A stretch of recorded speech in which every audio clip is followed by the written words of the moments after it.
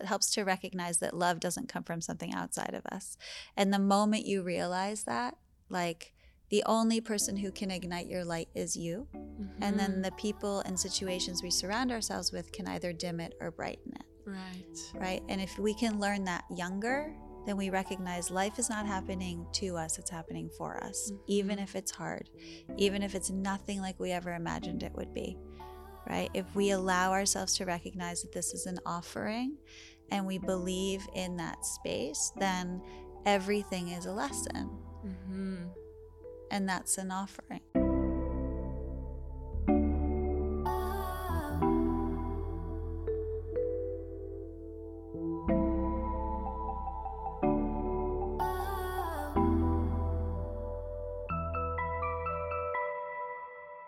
Hello and welcome to Curious Ones podcast by Yandara. I'm Yael Ginsberg, the host of the podcast, a yoga and meditation teacher and philosophy lover. Each week you will hear eye-opening interviews with the different teachers of the Yandara Yoga Institute, located in beautiful Baja, Mexico, along with other teachers that pass through here. This life-changing knowledge shared through authentic, heartfelt communication will help you live a happier, more fulfilled, and connected life. Let's dive in. I'm super excited to have our guest today, Ossi Raveh, which is from Israel, so I'm extra excited. Ossi is a beautiful yoga teacher and founder of the Brooklyn Yoga Project, based in Brooklyn, New York, who is leading a chakra retreat here at Yandara. In her younger years, she was a dancer, but after surviving a 40-foot fall with many major injuries, she was introduced to the world of Pilates as a form of movement therapy, which served as a stepping stone to various types of integrative movement, including gyrotonics, gyrokinesis, and yoga. Ossi has studied muscular therapy, Thai massage, and reflexology, and is also certified as a doula. Hello, Ossi. Welcome to the podcast. Hello. Thank you for having me.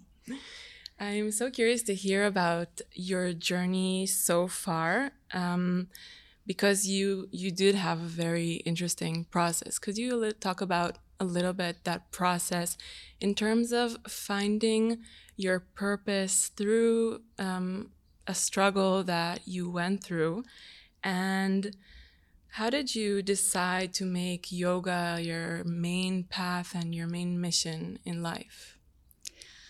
I don't think it was a decision. Mm-hmm. I started teaching Pilates a long time ago in the 90s. And then that led me into a shiatsu program, which led me to Thailand, where I studied therapeutic Thai massage and worked with terminally ill people for a little bit, and then continued as I came back to the city and taught Pilates. I met the founder, Julia Horvath, of Gyrotonic and Gyrokinesis, and his partner Gina, and I got to study with them, which was insanely amazing, unbelievable people. Mm-hmm. Again, a wonderful integrative movement therapy utilizing different equipment that rehabilitates the spine and offers so much. And the gyrokinesis gyrotonic is the machine work and the floor work. And then I continued on this sort of certification journey. Mm-hmm. And I was brought to yoga a lot through dancer friends and through Pilates friends. And I never took to it. I was doing a lot of movement, but I wasn't really doing a lot of breath work. And it actually made me really mad. Every time I left a yoga class, I think I brought everything up and I never let it out through breath. So it really built inside of me.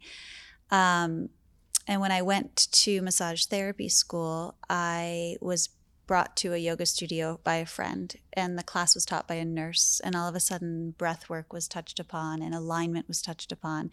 And I thought, all right, this is the kind of movement I understand. This is the kind of movement I've been teaching.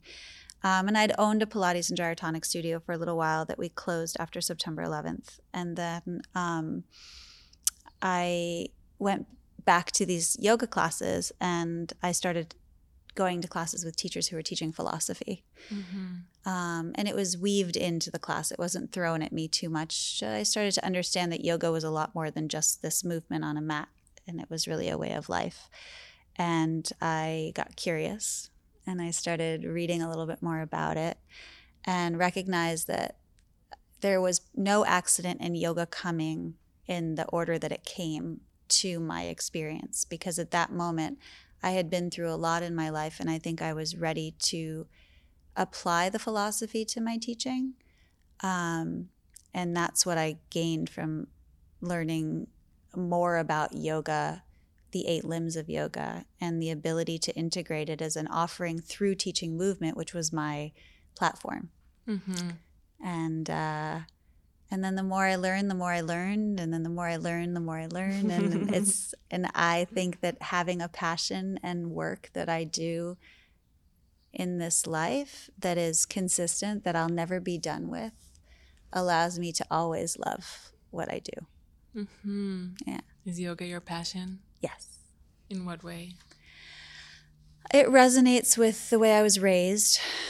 My mom really did raise us to see ourselves as reflections of everyone and everything else in the world, good and bad. Mm-hmm. And it really is the only form of movement that integrates how I am with myself and teaches me that in a way that I can then see how I am with everyone and everything else. Mm-hmm. I love what you just said, and I think that I would love to talk about finding your passion, because I don't think that the path, as you said, that your path went through many different ways and different forms, and that it also needed to happen in the order that it did happen for you to be able to receive it.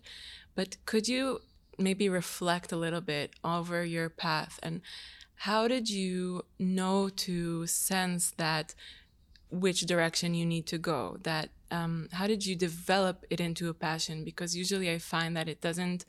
We're not like, there's not a moment that we're like, okay, this is my passion, but it kind of like develops over time, right? Yeah, I think I was lucky enough to have my mom, my guide, who talked a lot about dharma, what our dharma is, what our purpose is. She never used the word dharma. She always said our purpose. We're all here with a purpose. What's your purpose? And I did a lot of reflecting on that through my whole life, even when I was a child, and I would come home and tell her stuff about school, and she'd say, okay, well, what is your purpose in this role? We have 3 ways of interacting with people. We're either the teacher, the student, or both the teacher and student. Mm-hmm. So whatever it is that shows up for us in that moment is meant to be, whether it's your dharmic karma or this other person involved or group of people. It's not always just about us. Mm-hmm. And so I really think that with that way of understanding my interactions with the world around me, I got to a place where certain things no longer fed me anything. It was just a job. It was no longer work. Mm-hmm. It was no longer my work, my offering. And I did feel with a lot of the different forms of movement that I was teaching, not to take anything away. I mean, I am walking because of these forms of movement and opportunities, that I got to a place where there wasn't so much more I could learn, except for the exchange that I was having with my students, which there's always something to learn. We're always the teacher to the student, and the student to the teacher. But I think that when I understood more about yoga and started seeing it happening in my life, seeing it happening on the street, I was like, oh, this is so much beyond what happens in the classroom or in the yoga studio or whatever it is that it's exchanged in. And it showed up in everything. I realized it really is the root of every form of movement and of a lot of different therapies. And learning about the 8 limbs of yoga and how I am with myself and how I am with the world around me, and then noticing how everyone else is with themselves and the world around us, and realizing these are the conversations I want to have. Mm-hmm. This is what feeds my soul, and it aligns with my dharma, my purpose. Mm-hmm. And so I think that recognition of what that is. And our Dharma is always, in my opinion, the same, but it changes what it looks like as we change. Throughout our lives, it kind of takes on different forms. Yeah, for sure. Mm-hmm. Yeah. So you mentioned seeing yoga outside of the yoga class and out of the studio. I was wondering, what does practicing yoga look like for you? So practicing yoga on my mat is my ability to reconnect with myself, meaning I remind myself that I have to breathe more. I remind myself that I am not my thoughts. There's something really incredible. We talked about it today in our training, in our retreat, is that, you know, our heart beats in our body and we don't have to think about it. Mm-hmm. We breathe and we don't have to think about it. But when we bring attention to these things that keep us alive, we receive a much different level of life, a much different form of what we're offered. And so in the physical practice, like my kids will be like, Mommy, you should really go to yoga. Right? Like it grounds me. Yeah.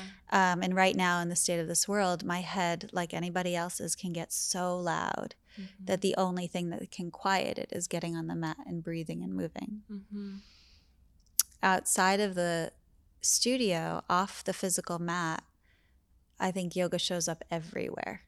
In the conversations I have, in the way that I feel people walking down the street, the way I raise my kids, doing teacher trainings for 12 years now.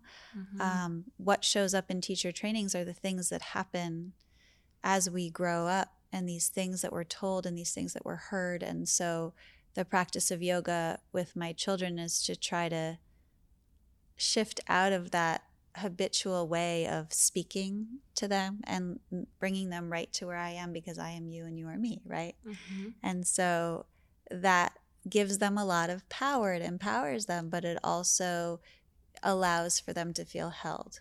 Mm-hmm. And so to me, that's the balance of yoga, right? We are the balance between strength and surrender, light and dark, challenge and ease. And how can we find that? And so through our awareness, the yamas and niyamas and all the different ways of our 10 commandments of yoga remind us, and they use certain language that sometimes resonates with people and sometimes doesn't. But in general, it's like, be a good person. Yeah. Right? Offer out what you want to receive. But the only way to offer out is to be able to receive. Like if I can't pause and find love, then I have nothing to give. Mm-hmm. Right? So that's the goal. And that's what my kids will always say. You know, yeah, Mommy just says that we have to be love. And once we're love, everything will be fine. They say that? Oh, yeah. Do you feel like they're learning to practice it as well? They are. Yeah. They are. I mean, they're empaths, which is both a curse and a lovely blessing. Mm-hmm. At their ages. But I do think that it helps. It helps to recognize that love doesn't come from something outside of us. And the moment you realize that, like, the only person who can ignite your light is you. Mm-hmm. And then the people and situations we surround ourselves with can either dim it or brighten it. Right. Right. And if we can learn that younger, then we recognize life is not happening to us, it's happening for us. Mm-hmm. Even if it's hard, even if it's nothing like we ever imagined it would be.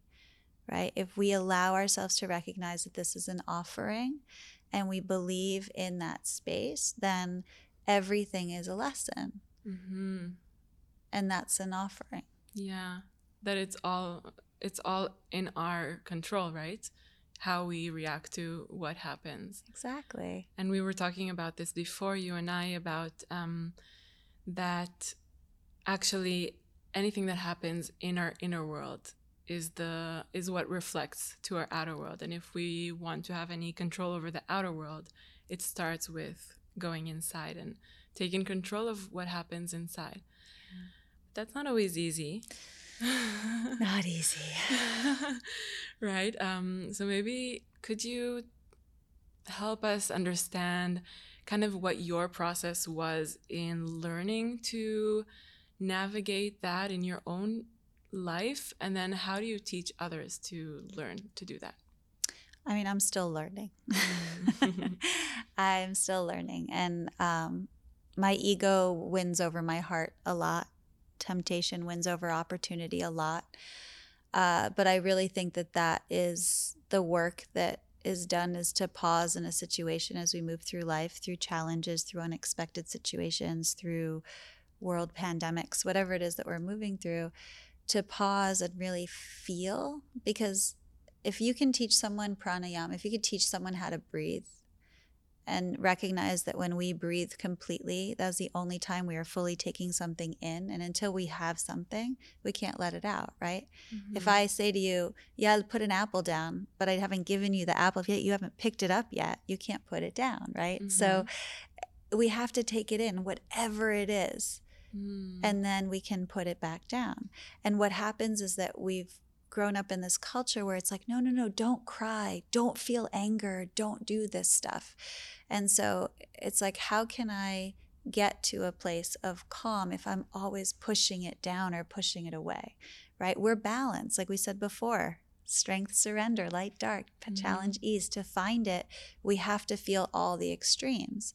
And so I guess part of it is overcoming the fear of being uncomfortable and recognizing the impermanence of all things, and knowing that it's impermanent and allowing it to be.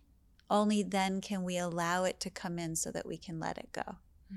So I think teaching breath work is a really nice way to help people get out of the story in their head and physically feel what's happening. And when we can do that, I think it will resonate more with thoughts and feelings, right? Because the breath will tell you if you're okay. If I'm breathing, even if it's really hard, but I can breathe, then I'm okay. Yeah. If I can't, then I'm suffering. Yeah. Right? Struggle and suffer are two very different things. Is the door locked or is it stuck, right? Yeah. I think that a lot of the times when I think of, okay, so now I can always find the answers within, it's just a matter of kind of being able to sense it. But there is two voices in my head. There's the voice of the ego, and then there's my higher guidance, the way that I call it, you know? And it's not always easy to recognize which one is talking, which one is present. Do you know, or can you maybe give advice about how to know, how do we know which one is talking, and how do we connect to the one that is actually leading us where we want to go? I do think that it's really hard. And I think that there are moments where we are 100% honest with ourselves and we step back from the external. What does it look like? What do other people think? What's this going to be like later? And we really feel. The ego is loud. The heart is intense, right? So that difference between the head and the heart is they're both telling us something. I guess the advice, or what I would offer, is getting quiet, meditation, pausing and really listening enough that you can hear your heart whispering over your head yelling, and recognize, does this really hurt my heart? Or is my ego affected because it doesn't make me look like the person I think everyone thinks I am, or it's not the answer people want me to give them, or whatever, whatever the ego ignites. I don't know if that answers the question. Yeah, definitely. I think that finding enough silence to be able to hear is what I'm understanding from your answer, and that's beautiful. I want to share something with you. Yesterday, when I approached you about doing this podcast, I was actually going through something in my personal life, and I was feeling kind of heavy because of it.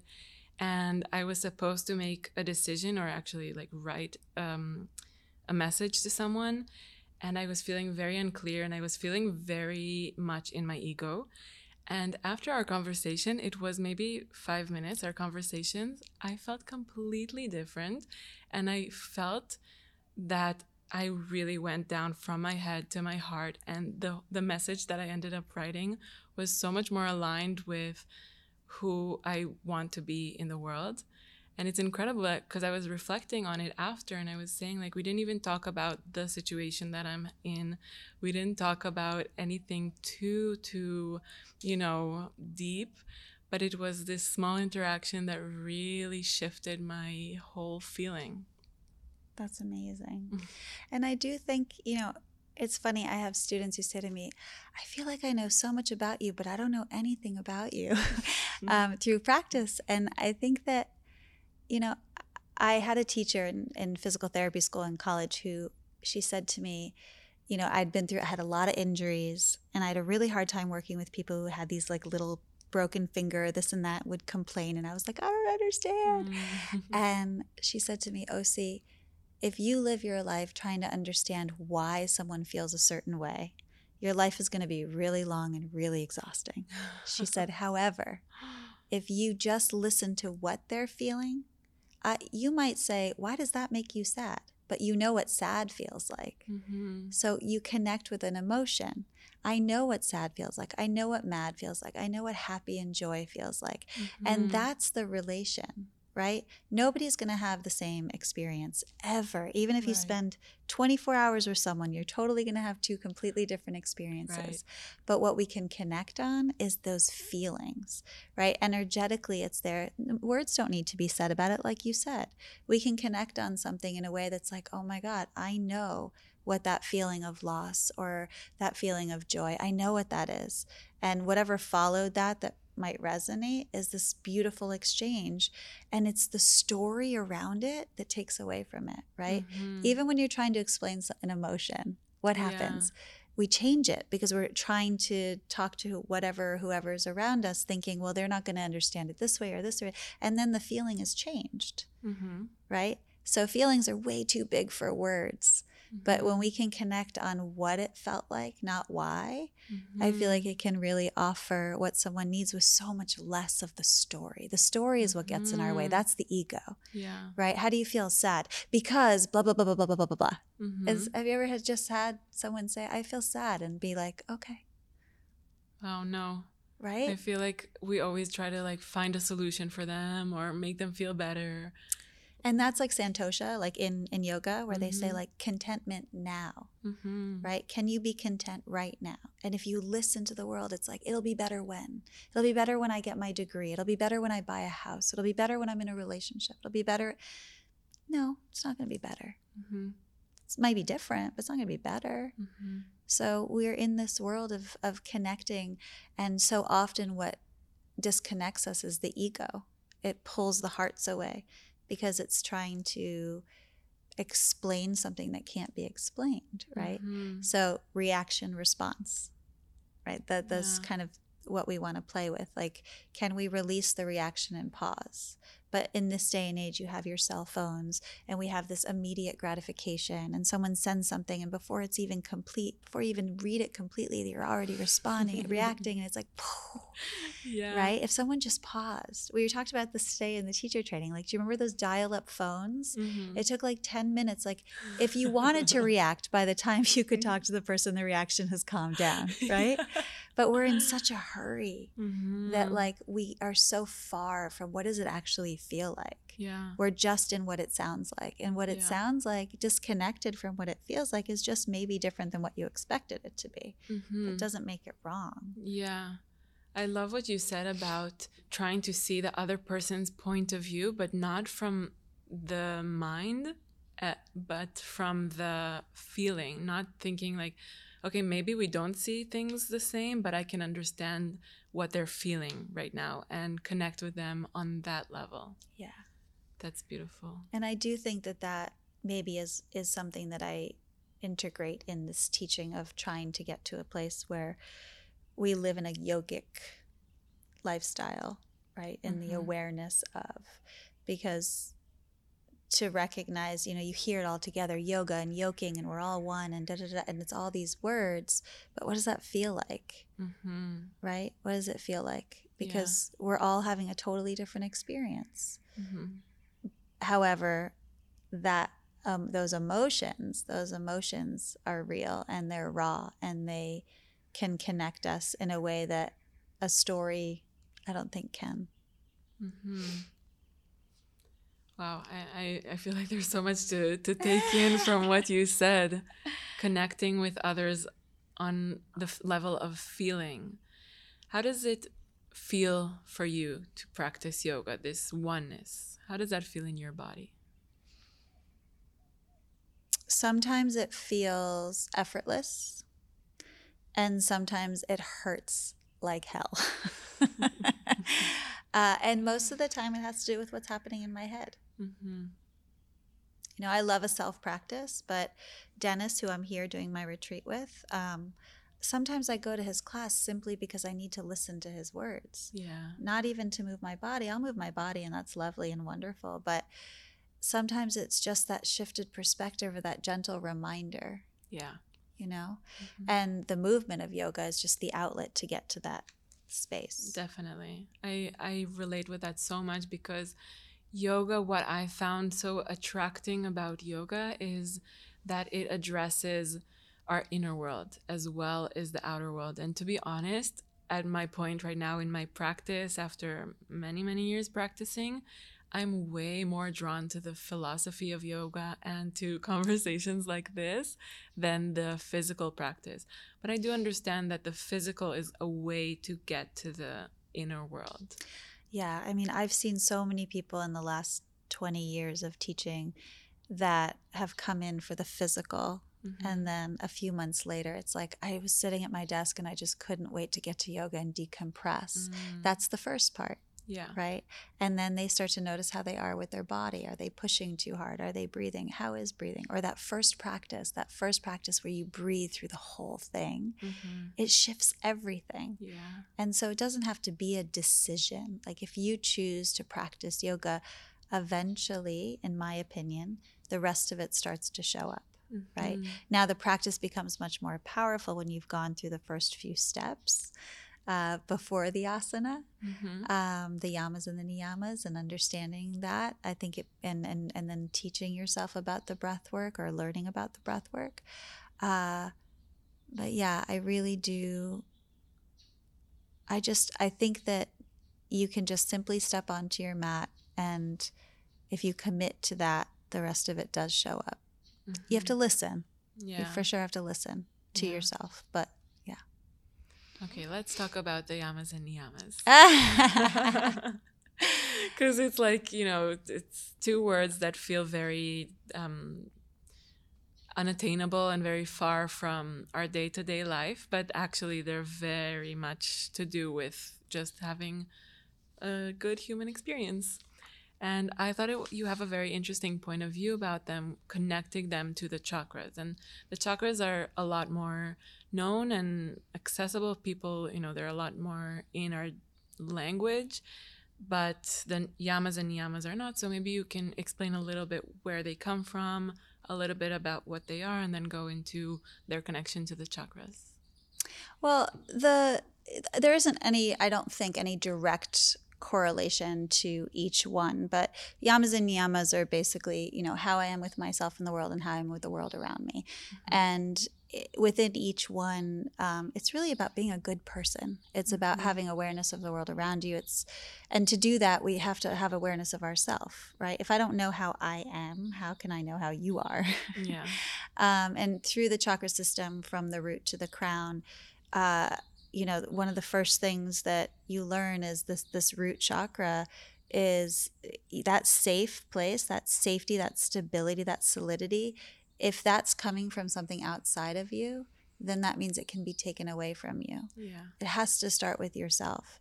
And that solid ground has to come from a place where you believe in this earth that we're on, I believe, the bigger picture, and that grounding down of allowing yourself to be held. And that comes from trusting yourself, right? And to trust yourself, I feel like you really need to have the ability to be real. Yeah. Right? Am I harming Am I harming anyone? Am I taking from people or from myself? Am I harming myself? Right? Am I am I being clean with my thoughts, with my feelings, with the food that I'm eating, right? So you go through, am I always needing more? Am I finding contentment, right? Going through all of them will take forever, but this idea of way of being, and the truth is that if you look at them, they really mirror each other. They're different wording, but it's each of them sort of correlate the same with this idea of non-stealing, non-harming, not being gluttonous, finding how we think and how we treat ourselves in the world around us and all of that stuff. So to me, the way that they cross over so beautifully is that this idea of the chakra system working from the root to the crown, from our stability to our connection to all things, right? They feed off of one another. So what comes before it and after it is going to ignite the one that we're on.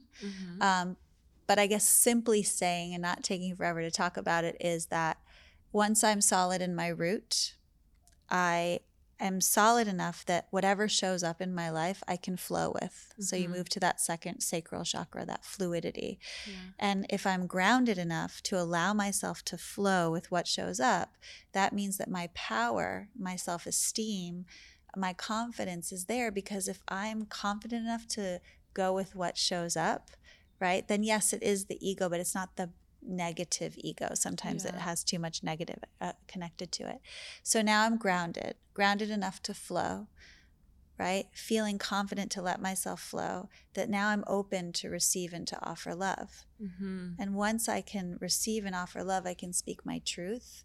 And when I speak my truth, then the illusion of fear and whatever from the third eye, you get to this space of non-illusion. You can be that kid again. You can see the world like your dreams. And only then, when you get back to that childlike love, can you connect to all the things. Right? And to do all of these things, your yamas and niyamas have to be in check. Okay, I understand. Right? So, I mean, that's a very quick sort of way of doing it, but also it's like tangible, right? The thing about yoga is that everyone's like, oh, I don't know the Sanskrit, and I don't know the word about this and the word about that, and I don't know da-da-da-da-da. But it's a way of being, right? It's a way of being. And so if we take away all of the noise and all of the fancy stuff and we get down to the root of it, it's about being a good person. It's about being aware of ourselves. And it's about holding ourselves accountable for where we're at. Can I be here right now? Right? And that's hard. Presence is so hard right now. Right? But when we live by these things, if you're really in your truth, which is one of them as well, is that I don't have to go back and wonder, what did I say to that person? And what did I do with that person? I am clear because there was clarity around it. There was truth around it. And it doesn't matter where I'm coming from. I don't have to go back because I was there every step of the way in my truth. Now, that's not an easy way to live. No. At all.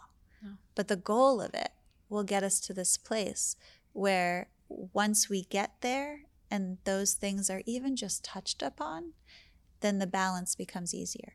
And then as soon as you get there, something else big happens and throws you down, and then you have to start all over again. But that's the beauty of impermanence, right? So we feel like, oh God, this is so huge and I can't get past it. And then we finally allow ourselves, like, I use the image a lot when I teach. It's like when you see this, see a huge obstacle in the middle of the road and it looks like a rock. It looks solid, right? But then you approach it slowly, closer and closer and closer, and you start to lean into it and you realize it's sand. And you realize that it's not about pushing it out of the way or walking around it. It's about leaning into it. Can I lean into this obstacle? Can I slowly lean? And as I lean, as it starts to soften and I let myself into it, then I can get through it, right? But we're always pushing it or finding a way around it. And guess what? Karmically, it's going to keep coming back, right? If everything happens for a lesson and we miss it the first time, it's going to come back. First, it's going to tap, then it's going to knock, then it's going to bang, and then it's going to explode, right? And we all know that. We've all been there. And so where is that space where we can get to a place where we can hear the tap, right? I think that makes a difference. So with the chakras and with the yamas and niyamas and with everything coming together, the reality of it is that It's really about, can I see myself and meet myself right where I am today? Yeah. Right? Because a lot of us, we go through life, and life is not hard. Life is not easy, right? They say that the human form, coming back as a human, is the highest level of suffering, right? So whatever we've all done, this is what we've come to, which I get, right? Okay, yeah. And that's a hard thing to come back to, right? And in that, can we receive it and recognize that everything that's showing up is here to get us to the next place that we're meant to be? Yeah. Not to do now for later, to be here now for now, but to also recognize that it's to get us to the next place. Yeah. Right? We can't skip this, whatever this might be. Yeah. Right? And so I totally forgot where we started on this, but I feel like that's a big part of it. Yeah. It's so true. I want to say about what you said about the human experience being the highest level of suffering. I guess it's probably because we're also ready for the biggest amount of growth, and that the obstacles that we deal with and that show up in our life are just a way to get us back on the path if we kind of veered off, right? If something isn't happening the way that we kind of wanted it to happen or thought it will happen, it's always, in my experience, it's always been to guide me to something that's more accurate for me and more aligned with kind of my dharma, my purpose here on earth. And I also love what you mentioned about the chronological order of the progression of the chakras in relation to just these simple life guidance rules, because that's what really drew me to yoga, that it's not a religion that's telling you do these crazy practices because God told you and you're worshiping to this God that, you know, that feels so very far away from everyday life. And this is, yoga is so non-religious. It's so, people think that it is, but it's just basic rules, right? Cleanliness of your surroundings and your words and the way that you speak, and non-harming. So again, the words that you use, not harming yourself and not harming others. And you know, it's just so simple, these steps.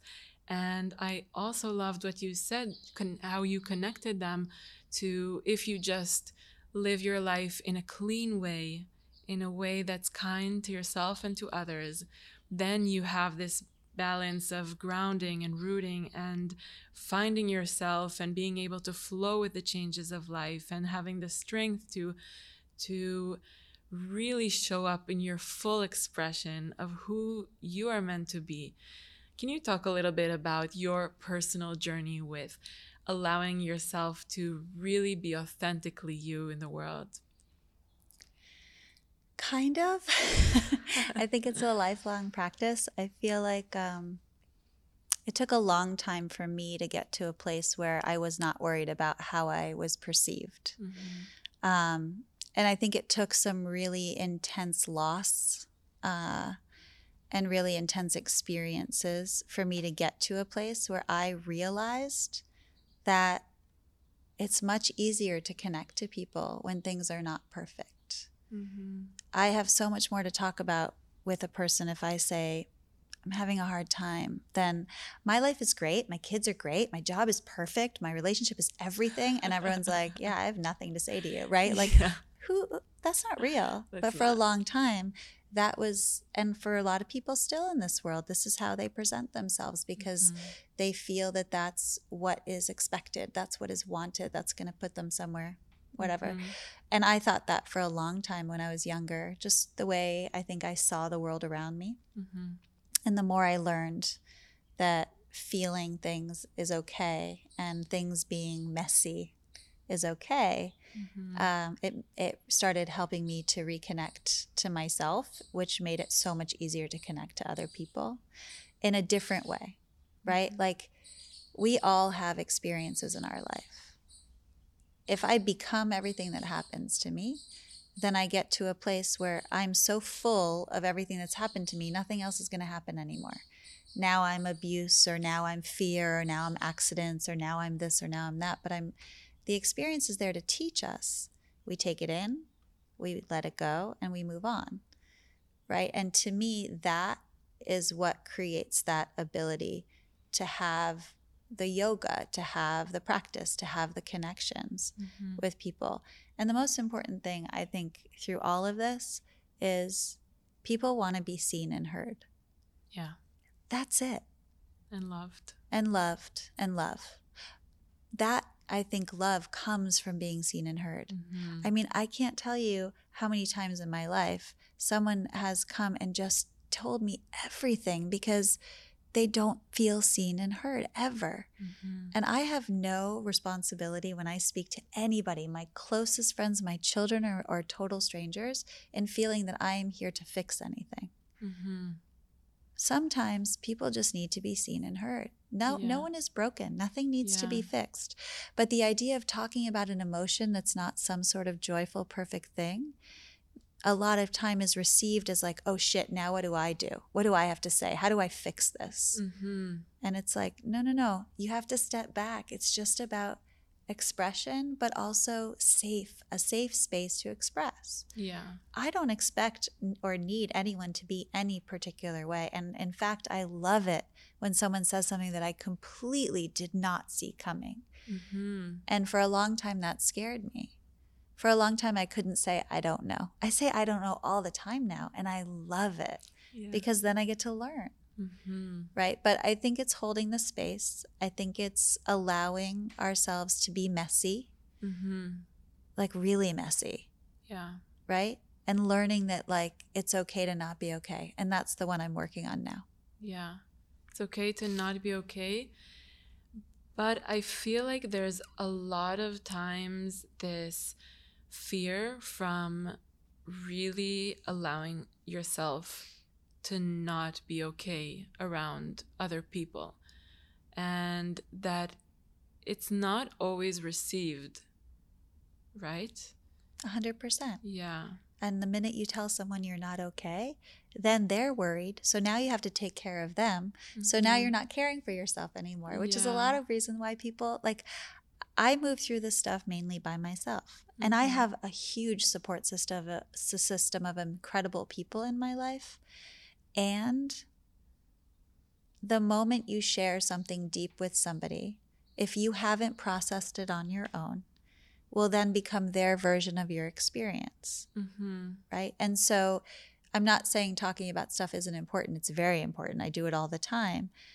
But the processing of it, I think, has to happen internally. And then only then can there be a conversation around it that doesn't shift what it is that you're really moving through and become the other person's. Like, you can share something with me and I can hear every word, but I'm going to feel my interpretation of what you're sharing with me. Yeah. If you've processed it, then our exchange can be really beautiful and reflective.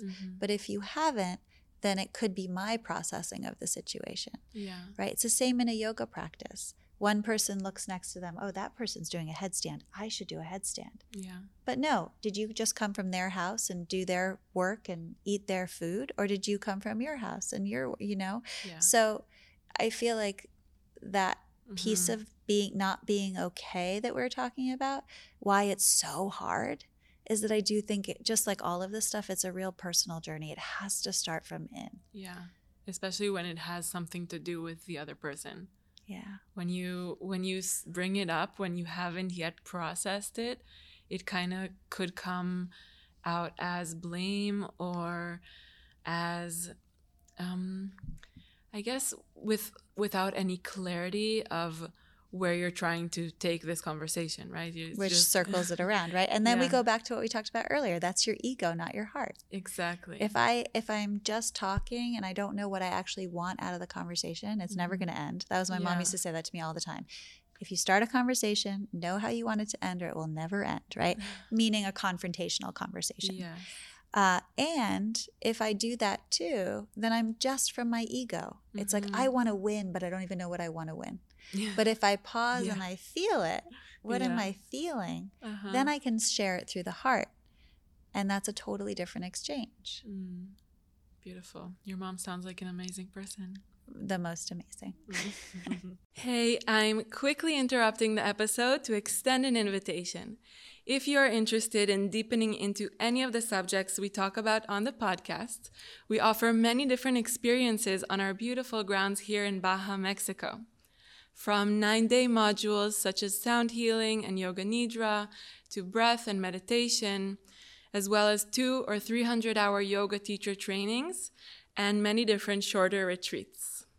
Check out our website yandara.com to see all the information about the different experiences. Let's get back to the episode. Could you share with us what is one wound that your ego has had to deal with? There have been a lot. Everybody. I think when I was younger, and auditioning to dance and to perform, I came from Boston where I was dancing, and I moved to New York, and I felt like I was like, I got this. And then everywhere I went was like, you're too tall, you're too short, you're too skinny, you're too fat, you have too much technique, you don't have enough technique. And I started really questioning myself, and I was like, whoa, like I just got knocked down. That feeling showed up again like 3 or 4 years into teaching yoga. So this is like a good amount of time later. And I was teaching, and I was young. I was a young teacher. When people told me that class was great, I was like, yeah, I'm doing this. And I don't think I was ever a teacher that performed, but I still needed my ego to be fed. I didn't feel super, super strong and safe yet. I didn't feel like I do now, which is like, this is an offering. This has nothing to do with me. And if somebody enjoys a class, I love that they enjoy a class, but I love it for them, right? And I love that I can offer something and that exchange can happen. But back then, I needed to know how was class. I needed people to tell me how good it was. And that happened. Yeah. It happened. I was 23, something like that. And I remember one day, one of my teachers came and he said, I'm coming to take your class. I'm hearing all these things. And at the end of class, he said, it was all right. Oh my God. And I was just floored because I got so in my head that I performed that class. Probably one of the only ones ever. And I remember after he said it being so shot down and like it threw me so much. And it took a little while, but that moment made me a different teacher. In what way? I stopped needing people to tell me if class was good and started letting myself feel if it was good. And I'll tell you, there are days where I will teach and be like, whoa, I just missed the mark. And people will come and say how much it landed for them. Yeah. And then there are days where I'm like, wow, that class was so grounded. And everyone's like, thanks, Os, have a good day, bye. And there is no exchange for whatever reason. But to me, that's still real. Yeah. So to me, the classes that land for me are the ones that are feeding me. And the classes that land for others that maybe didn't feed is still a beautiful exchange, but it's not necessary. Yeah. My goal is not to impress anyone. My goal is to hold space for people to have an exchange and a conversation. We're all living in this crazy world. We all need to pause. Yeah. And can we pause together? And can we take this time just for a moment? And that, to me, the conversations I have with my students before we even go into the room, that's yoga. Yeah. What happens in the classroom is just getting everyone back to themselves, right? So it's not a good or bad class. Yeah. It's an exchange and an opportunity. And it took me a long time to learn that, a long time. But that's where my ego was definitely, Yeah, it goes back to what we were talking about, sense of self, right? Knowing yourself enough that what other people experience doesn't affect your own experience. Yeah. Are there certain practices that you had to strengthen your sense of self? Yeah, I mean, I think that there are times where I hear myself and it's different than what I feel. And that came up actually a lot with all of the teaching on Zoom with COVID. I hate being on camera. I hate hearing my own voice.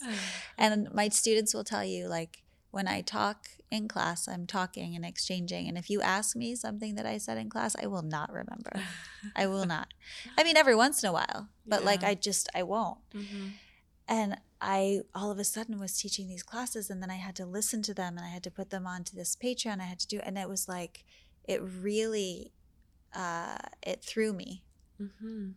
And I needed to be nicer to myself about it. And that's what brought me back. Like, I didn't sound the way that I thought that it was being offered, but it was being received in the way that I wanted it to be received. And so I had to let go, not be like, oh, I want to change this and I want to change that, because it's not about me. Yeah.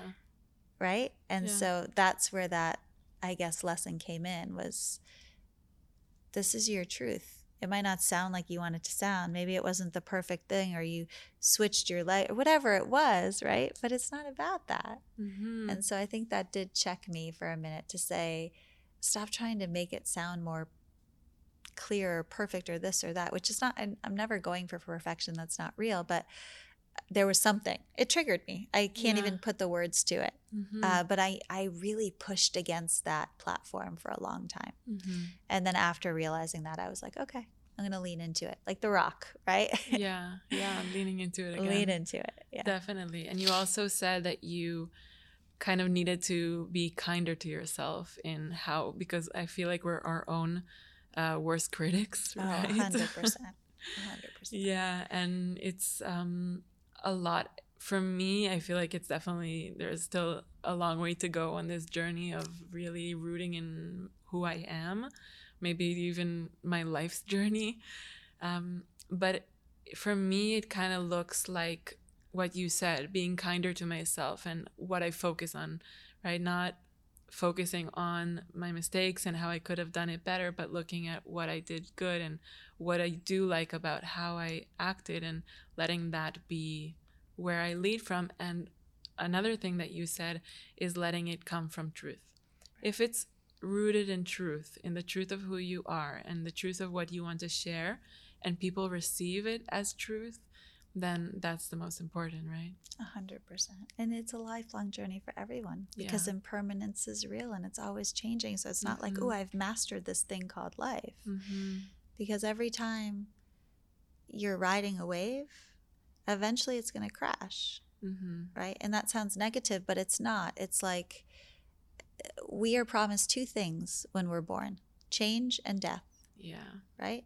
So we're moving in that direction, knowing that everything is going to change, and it is going to be a lifelong practice, and we're going to learn, and we're going to fall, and we're going to get back up. We're going to fall, and we're going to get back up, right? And allowing ourselves to do that makes all of this yoga stuff more accessible. Yeah.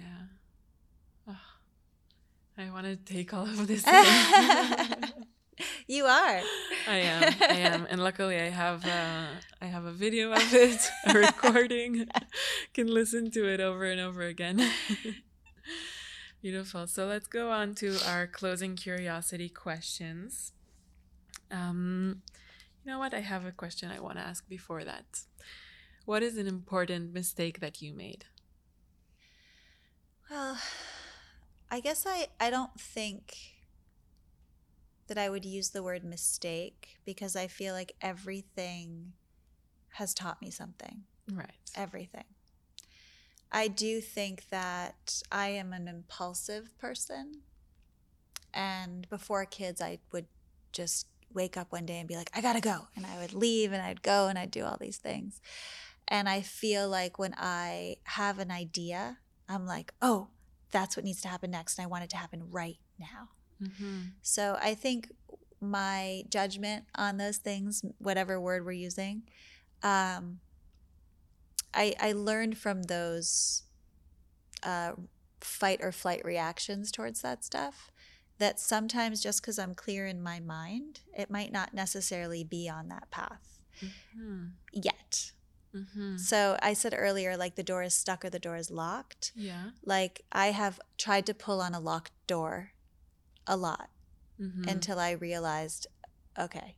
And then later, that thing has shown up in my life with such ease, right? Before I opened my studio, I was ready to open my own space. It didn't work out. I had to open it for other people. And it was not a mistake, but it was a very hard experience for so many reasons.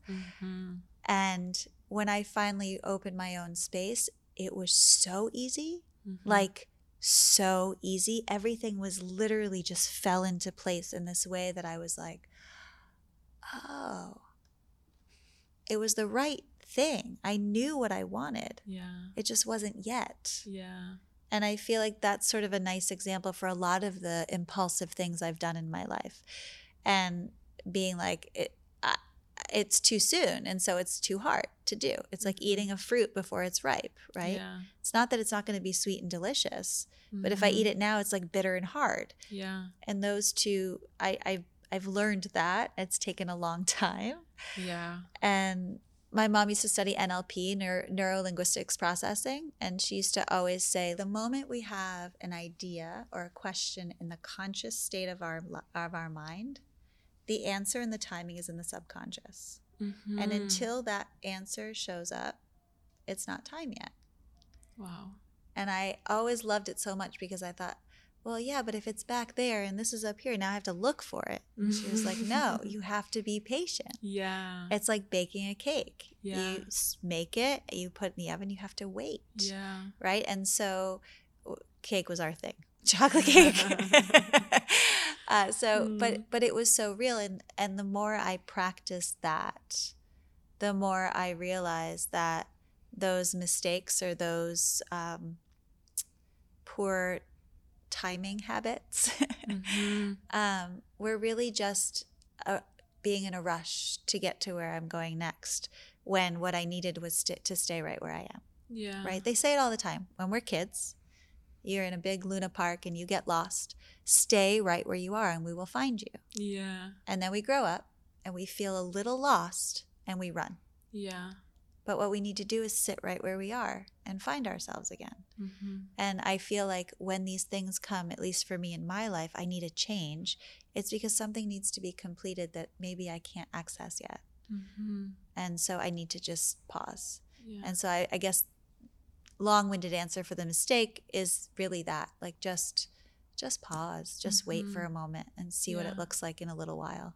Yeah, wow, your answer is hitting me right in the heart. It's so relevant to my life personally, and I love what you said because it connects also to what we were saying before, that when we're trying to get clarity about a decision, is it coming from the ego or is it coming from our higher self, higher guidance? You mentioned that a good thing is to pause and sit with it and let the silence allow the answer to arise. And it connects to this in that it doesn't usually come up right away. Right? It takes a while. And I love what you said, that if the question is in the conscious, then the answer is in the subconscious, but we just have to let the process happen of allowing ourselves to be ready to receive the answer. 100%. Oh, I want to cry. Then you should. I might. Tears are good. Tears are good. Yeah. It's just because I have this thing with my life as well. I always want to be already where I want to go. And sometimes it takes time, and respecting the time that it needs to take, and respecting each level that you need to go through to be ready to receive what you are trying to manifest or how you want your life to look like. Yeah, so much. And we actually covered that today in the shadow self part of the heart chakra, is this, when you land in the shadow, when you're always a step ahead of the sun, right? And when we're in this shadow, this area of suffering, of pain, we get stuck. We don't want to feel this. We keep going and we keep going and we keep going, and now we're just in the shadow of it. If we just sit for a second, then the sun will come back. Then that warmth will fill us. Then we'll feel the air moving through our body again, that element of the heart, and be able to recognize that we're running from something if we're in such a hurry. We might not know what it is, and we might not need to know what it is, but we do feel it. Yeah. And in that moment of like, why do I keep hurrying up to wait?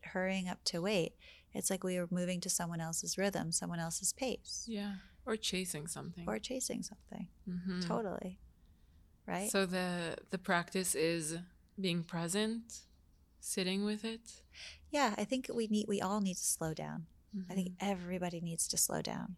And I think that if we really allow ourselves to treat ourselves the way that we treat the most important people in our lives, with that compassion and that patience and that love, everything starts to shift.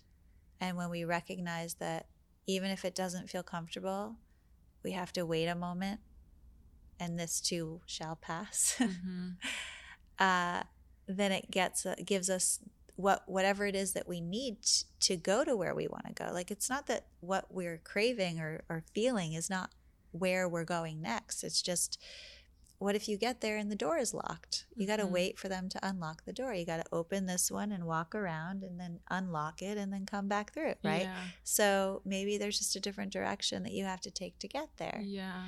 And so that's that pause. Meditation is impossible for so many people because they never stop and listen to what they're thinking about. And when they do, it's usually different than what they want it to sound like. Right? But listen, if you can't hang out with yourself, how can you expect other people to want to hang out with you? Yes, very true. Very true. Right? So we find that place. And the funny part of it is the minute that you love hanging out with yourself, everyone wants to hang out with you. Very, very true. I'm loving hanging out with you. I love hanging out with you. It's so great. And I feel so honored. Thank you. Me too. And unfortunately, we're arriving. That's fine. This is more organic anyway. Of course. Luckily, I have you here for a few more days. Yes. But for the sake of the interview, we'll go to the closing curiosity questions. What is something you've changed your mind about?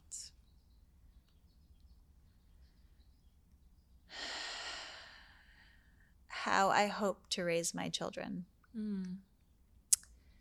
I think I felt like I really needed to map out things for them, and now I'm learning more and more that they are my teacher, and I need to step back, and as I watch them, allow them to teach me and empower them to teach me what they need from me, as opposed to feeling like I always need to tell them, which I've never been an overpowering parent. However, there's such a fear of seeing your children hurt, which is part of growing up. I was just sharing this with one of my students that when my mother got sick, I said to this healer I was working with, I said, well, I just don't want them to feel that pain and that fear. And he said, well, why don't they get to feel it? And it changed it. And that's what changed the most is like, and not just my children I've bared, but like the people in my life, like that allowing for the back and forth, right? Yeah. That recognition that we all deserve to feel all of it. And we all deserve to experience everything, because to find that true balance between strength and surrender, you have to feel both. To find that true balance between pain and joy, dark and light, like you have to go to the depth of both. Yeah. Or you'll never be in balance. You'll always be leaning a little bit over to one side or the other. Yeah, I love that. We get to feel these feelings. It's not like we have to go through it. Right. I mean, it changed my whole world. Just that one thing he said to me, I was like, wow. Yeah. Whoa. Yeah. Wow. Amazing. What is something you didn't think you could do and you did? Keep going once my mom died.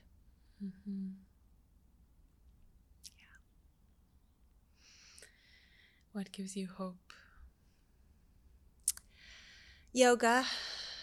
places like this created to bring people to a place so connected to Mother Earth that they can reconnect with themselves. Because life in this world is never going to change until people realize that it starts with an individual, not with a group. And like this group we have here, each individual person that makes up this group came here with an intention to start over, meaning not start their life over by any means, but to clean it up, to come back to themselves, to walk away from all the noise and just feel again and move from that place of love. And then once you become love, like Ram Dass says, once you become love, then that's all it is that you give, and that's everything that will start to surround you. And the more people we can get to that place, only that's going to change the world. Yeah. I have tears in my eyes. How do you define happy?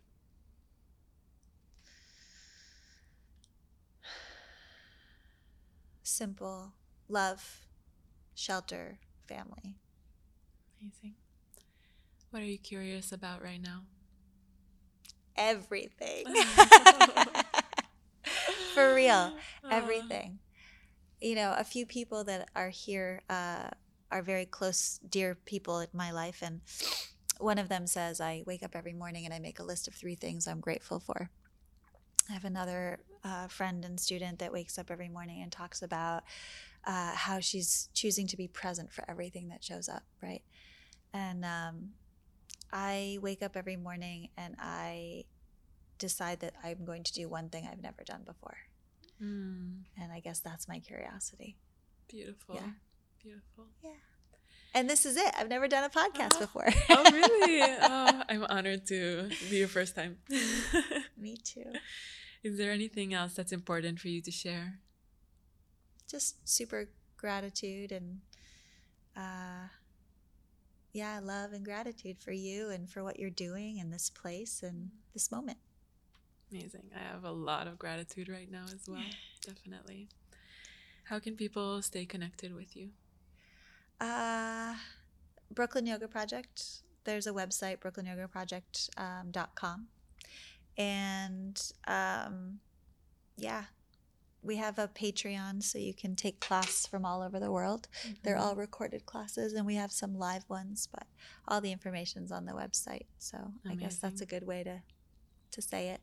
Yeah, and if you're in Brooklyn, make sure to go to her class. I attended her class this morning, and it was magical and beautiful, and just the style that I love, like a challenging vinyasa, but not too challenging, and with a lot of words of inspiration throughout, and your presence was just magical, like very powerful and soft and inviting, and I loved it. So make sure to go. Thank you so much for doing this, Ossi. Thank you. Now, after this time to nurture your mind and your spirit, we invite you to take a moment to consider others. A kind wish might come to mind. Know that what we learn becomes more valuable when we apply it and share it with others. So share this episode on Instagram stories, tag Yandara and I, or share with a loved one so that more people can benefit from it. Our hope is that the search will lead you home, to who you already are, to what was always there. We'll be back next week with more inspiration, honest conversation, and insight into the energetic world around us. Thank you for listening and watching.